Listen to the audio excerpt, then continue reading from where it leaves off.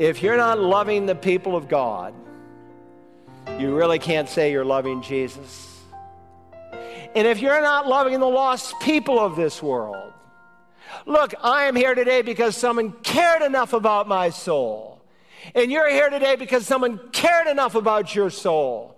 And God has given you a commission. And if you say, I really love people, and your next door neighbor is on his way to hell and you never say a thing, how can you say the love of God abides in you?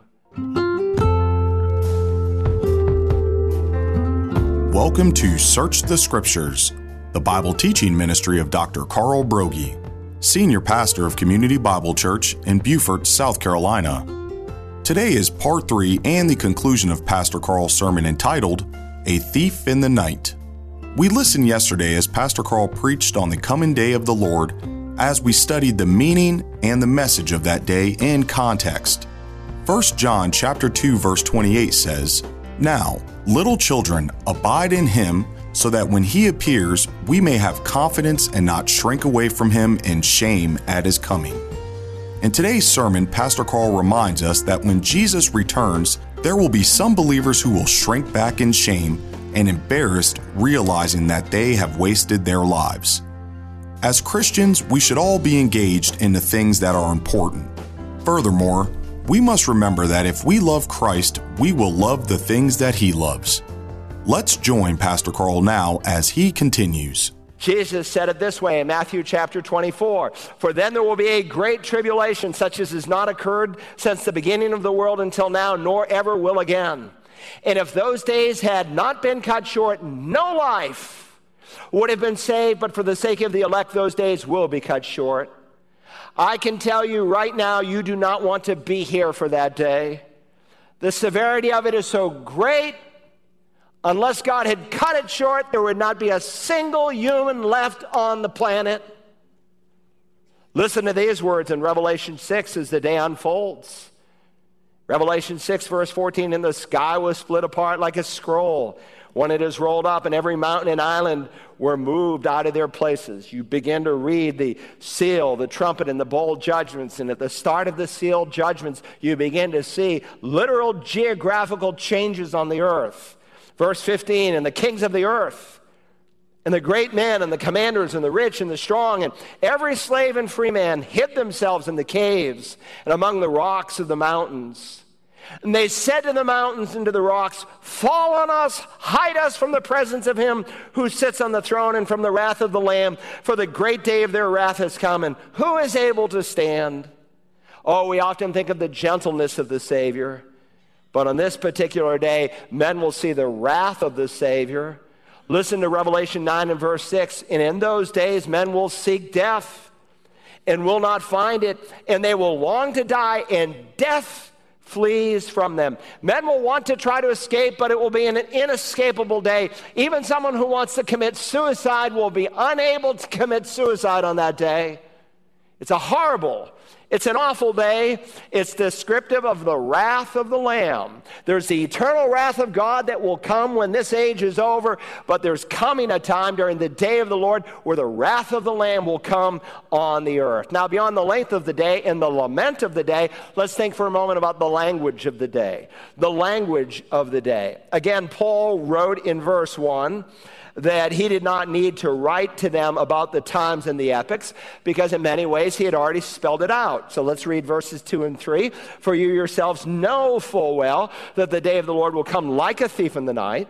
While they are saying peace and safety, then destruction will come upon them suddenly, like labor pains upon a woman with child, and they will not escape.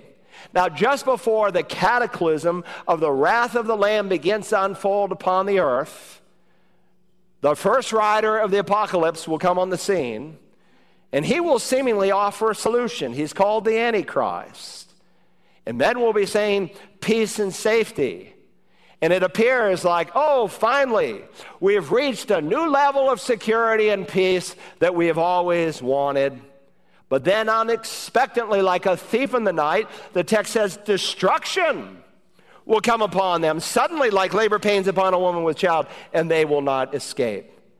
I believe that the nations of the world are unknowingly preparing for this new world order, as they call it. They're trying to do a massive global reset, even as they met in Davos, Switzerland last week. They want to create a new world order. And just before the wrath of the Lamb begins to unfold, they will think for a moment that they've achieved it. We finally have it. But notice the two vivid similes. You should circle the word like if you have a Bible. Don't look at me, look at your Bible. Circle the word like twice in the text. Paul tells them that the day of the Lord will come. First he says, just like a thief in the night. Now, if you've ever had your home broken into, you know that the burglar never writes you a note to tell you that he's coming. No, he usually comes to in the night, under the cover of darkness, when he's least likely to be discovered and caught. That's when he comes. And so in Matthew 24, when Jesus speaks of the second coming, he says the second coming will come like a thief in the night. The world won't be ready for his return, just like they weren't ready for his first coming. Neither will they be ready for his second coming. But in the same way, the day of the Lord, different event, that will also come like a thief in the night. Unlike the rapture where Paul included himself with the pronoun we in it, notice the change of pronoun. He now speaks of them. They shall not escape, namely unbelievers. The day of the Lord, however, for the believer should not overtake you like a thief. Now notice the second simile. The day of the Lord will not only come like a thief, but it will also come like labor pains. Verse 3, while they are saying peace and safety, then suddenly will come upon them, suddenly like, there it is, like, circle it, suddenly like, labor pains upon a woman with child, and they will not escape. Now this word suddenly is emphasized in the Greek New Testament, for suddenly in the pregnancy of an expectant mother, labor begins. Even with all of our modern methods, you cannot escape the fact that when a baby comes, it comes with labor. It is inescapable. And Paul says, they shall not escape. God planned it that way, that when the day of the Lord comes, there's no escape. Now, we just read about those who will try to escape. They'll try to hide themselves in the caves from the wrath of the Lamb, but they will not be able to. Now, both illustrations teach us something about this day leading up to the second coming of Christ. Like suddenly in the middle of a night when a thief breaks in, even so suddenly, like a woman who's pregnant, her labor begins. At the same time, there's some obvious and distinct differences. Labor pains upon a pregnant woman come as no surprise, but once they suddenly start, there's no escape. They both are sudden. The burglar is unexpected, whereas the labor in the pregnancy is very much expected. And so putting these two metaphors together, the day of the Lord that will commence after the catching up of the church, it will be sudden and unexpected like a burglar in the night, and it will be sudden and unavoidable like a woman beginning to deliver her baby. In the first case, there's no warning, and the second case, there is absolutely no escape. Now, that's the meaning of the day. Secondly, let's think about the message of the day, the message of the day of the Lord. Truth in the Bible is always practical. It's always applicable. And so since the day of the Lord is coming suddenly and unavoidably, how should we live as believers in Jesus? Well, Paul tells us in verses 4 through 11. First, we're taught we are to wake up. We are to wake up. Follow along as I read verses 4 through 6. But you, brethren, are not in darkness, that the day would overtake you like a thief. For you are all sons of light and sons of day. We are not of night nor of darkness. So then let us not sleep as others do, but let us be alert and sober. Now there's a real shift here of emphasis when you come to verse 4. Verse 3 starts, while they, speaking of the lost people of this world, but verse 4, pseudo, it's the strongest contrastive in the Greek New Testament, but you by way of contrast, you believers who know Jesus, you are to be different. Now please notice, Paul is using this word sleep differently than he did in chapter 4. Words in many languages, including Greek, will very often get their meaning from the context. Sometimes there's a word that always means the same thing in English as in Greek, as in Hebrew. But sometimes words take on a different nuance depending on the context. When I speak of a trunk, do I mean what's out in front of an elephant? What's at the bottom of a tree? What's behind a car? What's over a sailor's shoulder? All depends on the context. He is used in the 4th chapter, this word sleep, as a metaphor for death. We shall not all sleep. That is, we shall not all die. But now he uses this term sleep in reference to those who are spiritually lethargic, to those who are not awake spiritually. And like a man asleep, they're insensitive to what is really happening spiritually in the world. And that's where our nation is today. We're asleep. We can't even see what is happening. And so all these pundits, all this last week, what's the solution? We need this law, we need that law, we need to do this, we need to do that, we need more mental health, we need this. We need people to turn back to the living God. And when you have people out of the church, and then you begin to poison little minds as early as kindergarten with soiled, wicked, evil doctrines. Jesus said it would be better for a millstone to be tied around a person's neck and drowned in the deepest sea than to harm a child like that. But that's what we're doing. And if you don't believe it's happening in South Carolina, you're asleep. You don't know what's going on. It's happening not just in our state, but across America. And God's people better wake up. Paul said this in 2 Thessalonians 2 and verse 5. Remember, who planted the church at Thessalonica? Paul did. You can read about it in the Acts of the Apostles. How long was he there? 3 weeks. 3 weeks. Listen to what he says in 2 Thessalonians 2:5. We're coming to this. Do you not remember that while I was still with you, I was telling you these things? In other words, if we're going to be spiritually speaking alert and sober, then we need to know about Bible prophecy. How important was Bible prophecy to the Apostle Paul? He was there 3 weeks, and he told them about the end times and the coming Antichrist and the day of the Lord and the catching up of the church. I'd say it's pretty important to him. That's why we cover it in the Discovery class, because it's important to the health of a new Christian. It's important to the health of every believer. Now let me ask and pause here with a question. Will Christ's physical return from heaven happen during the day or at night? You say, well, I think it will happen at night. Well, if it happens at night in the United States, on the other side of the globe, it will be day. But let me ask another question. Spiritually speaking, will Christ's return happen at daytime or during the nighttime? Well, the answer is both, depending on who you are. In the case of unbelievers, he will come, spiritually speaking, in the night. But in the case of believers, we are not of the night, we are not of the darkness. It's not to catch us that way. Look at verse 4. Look at the contrast. But you, brethren and sisters, are not in darkness, that day would overtake you like a thief. In other words, if we belong to the day, if we're saved, if we've been born again, if we've been awakened spiritually, then we are to live in daytime behavior.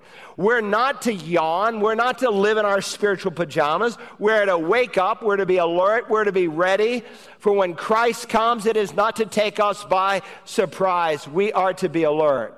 And this world is asleep. It is in darkness. It is deluded. And the great day of God Almighty is going to catch them by total surprise. Now, again in verse 6, so then let us not sleep as others do, but let us be alert and sober. The world may be in moral sleep, but we are to be wide awake. Why? For those who sleep do their sleeping at night, and those who get drunk at night. But since we are of the day, let us be sober. God is reminding us that the people of this world are just the opposite of what we are supposed to do. When do people sleep normally? Well, normally at night. And just like sleep is natural at night, so indifference to God is natural for the lost man. His heart is not aflame for the things of God. He didn't think about Jesus this week. He didn't think about who he could win into the kingdom. He didn't think about his next door neighbor in terms of the coming eternal wrath of God. He's asleep. The only thing he's concerned about is me, myself, and I, that he's got plenty on his plate. He's more concerned about his football team, his basketball team, his hockey team, than he is about the living God because he's asleep. And by the way, when do people normally get drunk? Well, typically they get drunk at night. They party under the cover of darkness. Oh, they may be religious. They have a form of godliness, but they denied its power thereof. Their theology is no different from that of a drunken man. They think everything's fine. God and I, we got our deal. He understands me. He understands I sleep with my girlfriend. He understands I like to get buzzed. As long as I don't hurt anyone, God doesn't understand. No, he doesn't understand. He calls you to a new birth. He calls you to repent or you will perish. He calls you to a new life. And he calls the people of God to a new lifestyle. Jesus warned in Matthew 24, and because lawlessness, what's lawlessness? 1 John says sin is lawlessness.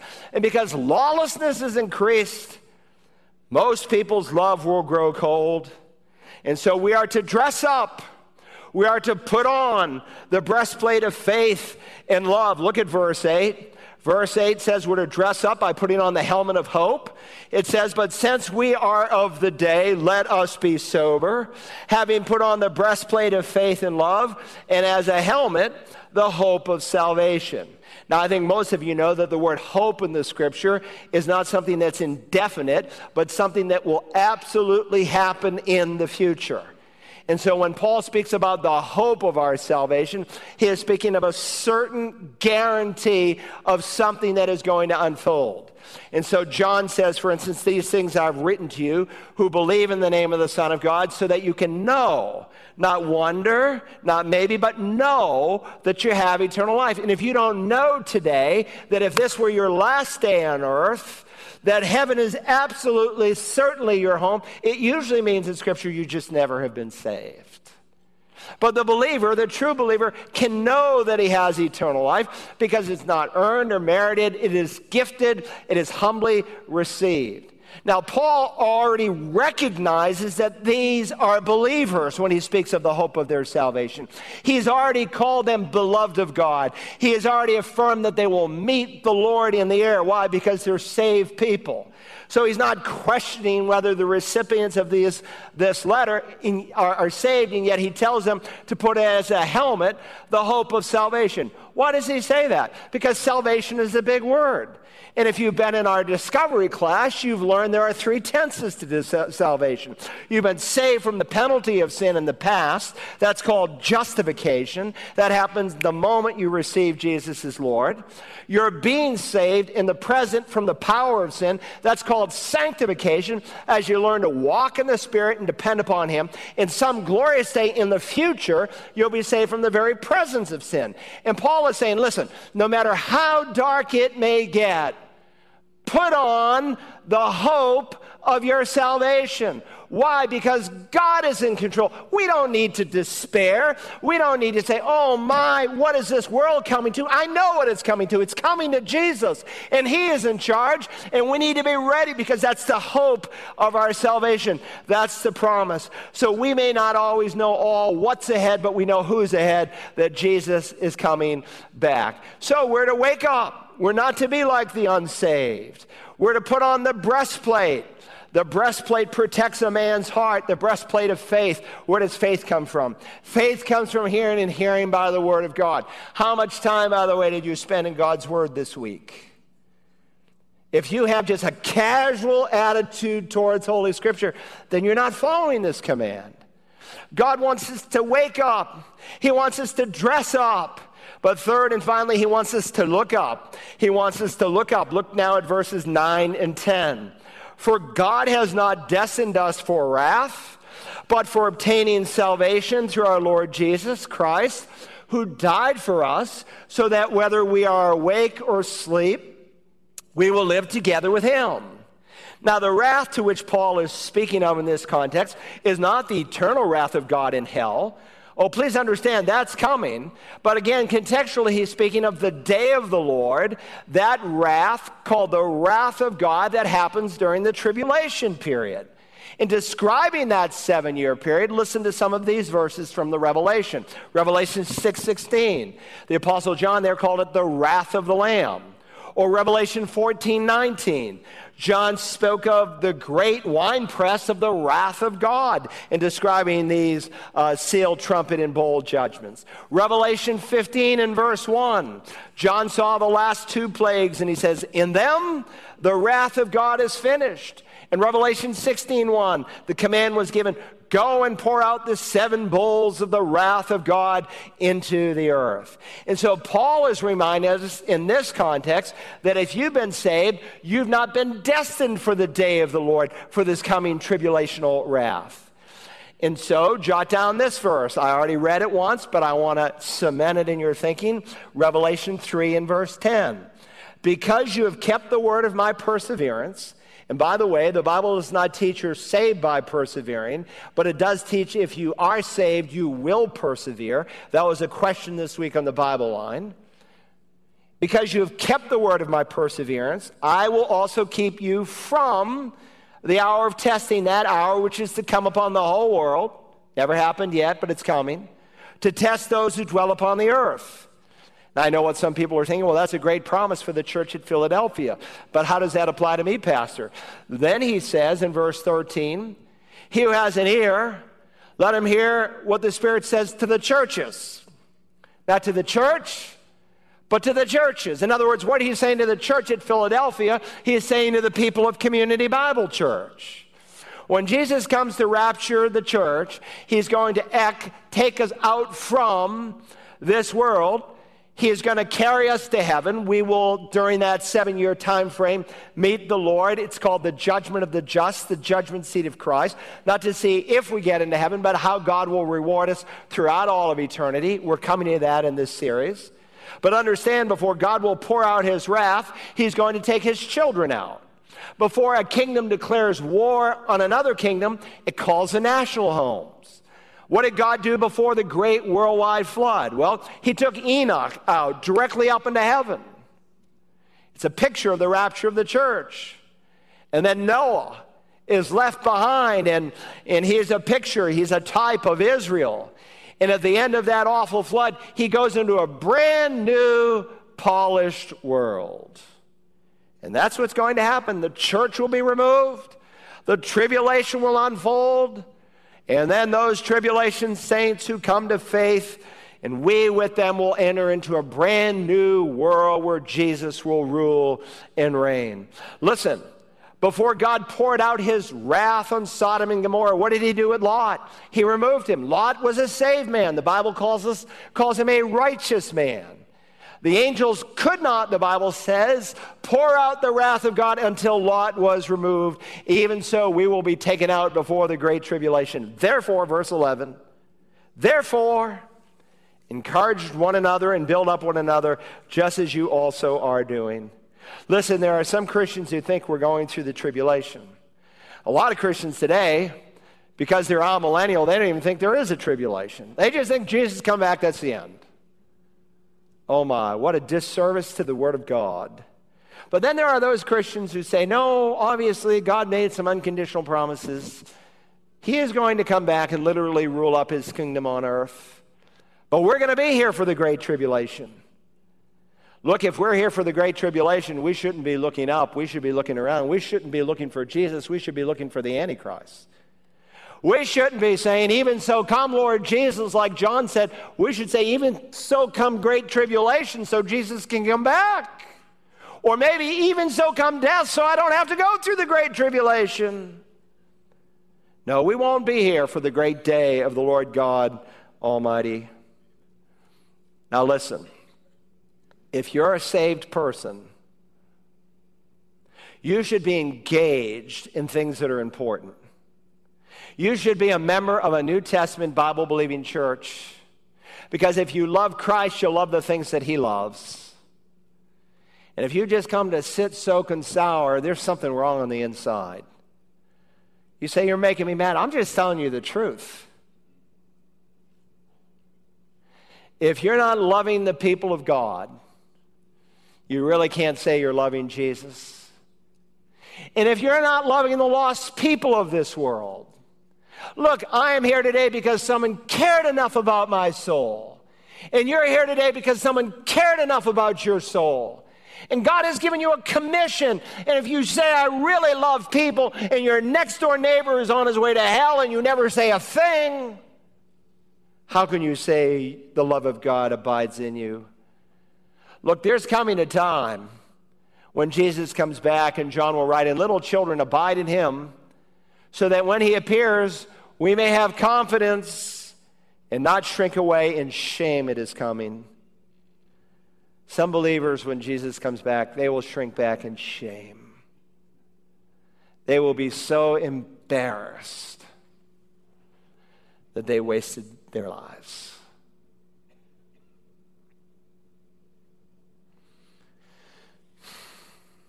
Our Father, we thank you this morning for your word, a lamp to our feet, a light to our path. I pray today for someone listening. Maybe they're on one of our campuses. Maybe they're in another nation of the world, but they're live streaming. And they don't really know that they're saved. Father, your word says if righteousness comes through the law, then Christ died for no reason. That is to say, your word teaches if we could be saved by the things we do, then Christ died for nothing. Your word affirms that we are saved by grace through faith, that it's not of ourselves. You said it is the gift of God, not as a result of works, so that no one may boast. You said the wages of sin is death, but the gift of God is eternal life through Christ Jesus our Lord. Help some dear soul listening to humble themselves, to admit their moral bankruptcy that needs to be forgiven and changed. Help them to put their faith where you put their sin, on your Son. You promised that whoever will call on Jesus' name will be saved. Help some person to say, Lord Jesus, save me. And because you saved me, I will live the rest of my life for you. Now, Father, I know there are hundreds, perhaps thousands listening within the sound of my voice that has made that decision. But some of us have allowed our love to grow cold. So help us to do some personal inventory, that when he appears, we will not shrink back in shame. We ask it, Jesus, in your holy name. If you enjoyed today's message, you can order a CD or DVD copy by calling Search the Scriptures at 877-787-7478 and requesting program God's Prophetic Schedule 003. Also, if you missed a sermon in our series and would like to listen to a previous message, you can do that by downloading the Search the Scriptures app found in the Apple and Google Play Store. Just type Search the Scriptures and look for the blue icon with the white triangle. On the app, you can download messages to listen to at your own convenience. We hope that you will join us tomorrow as we continue to search the Scriptures.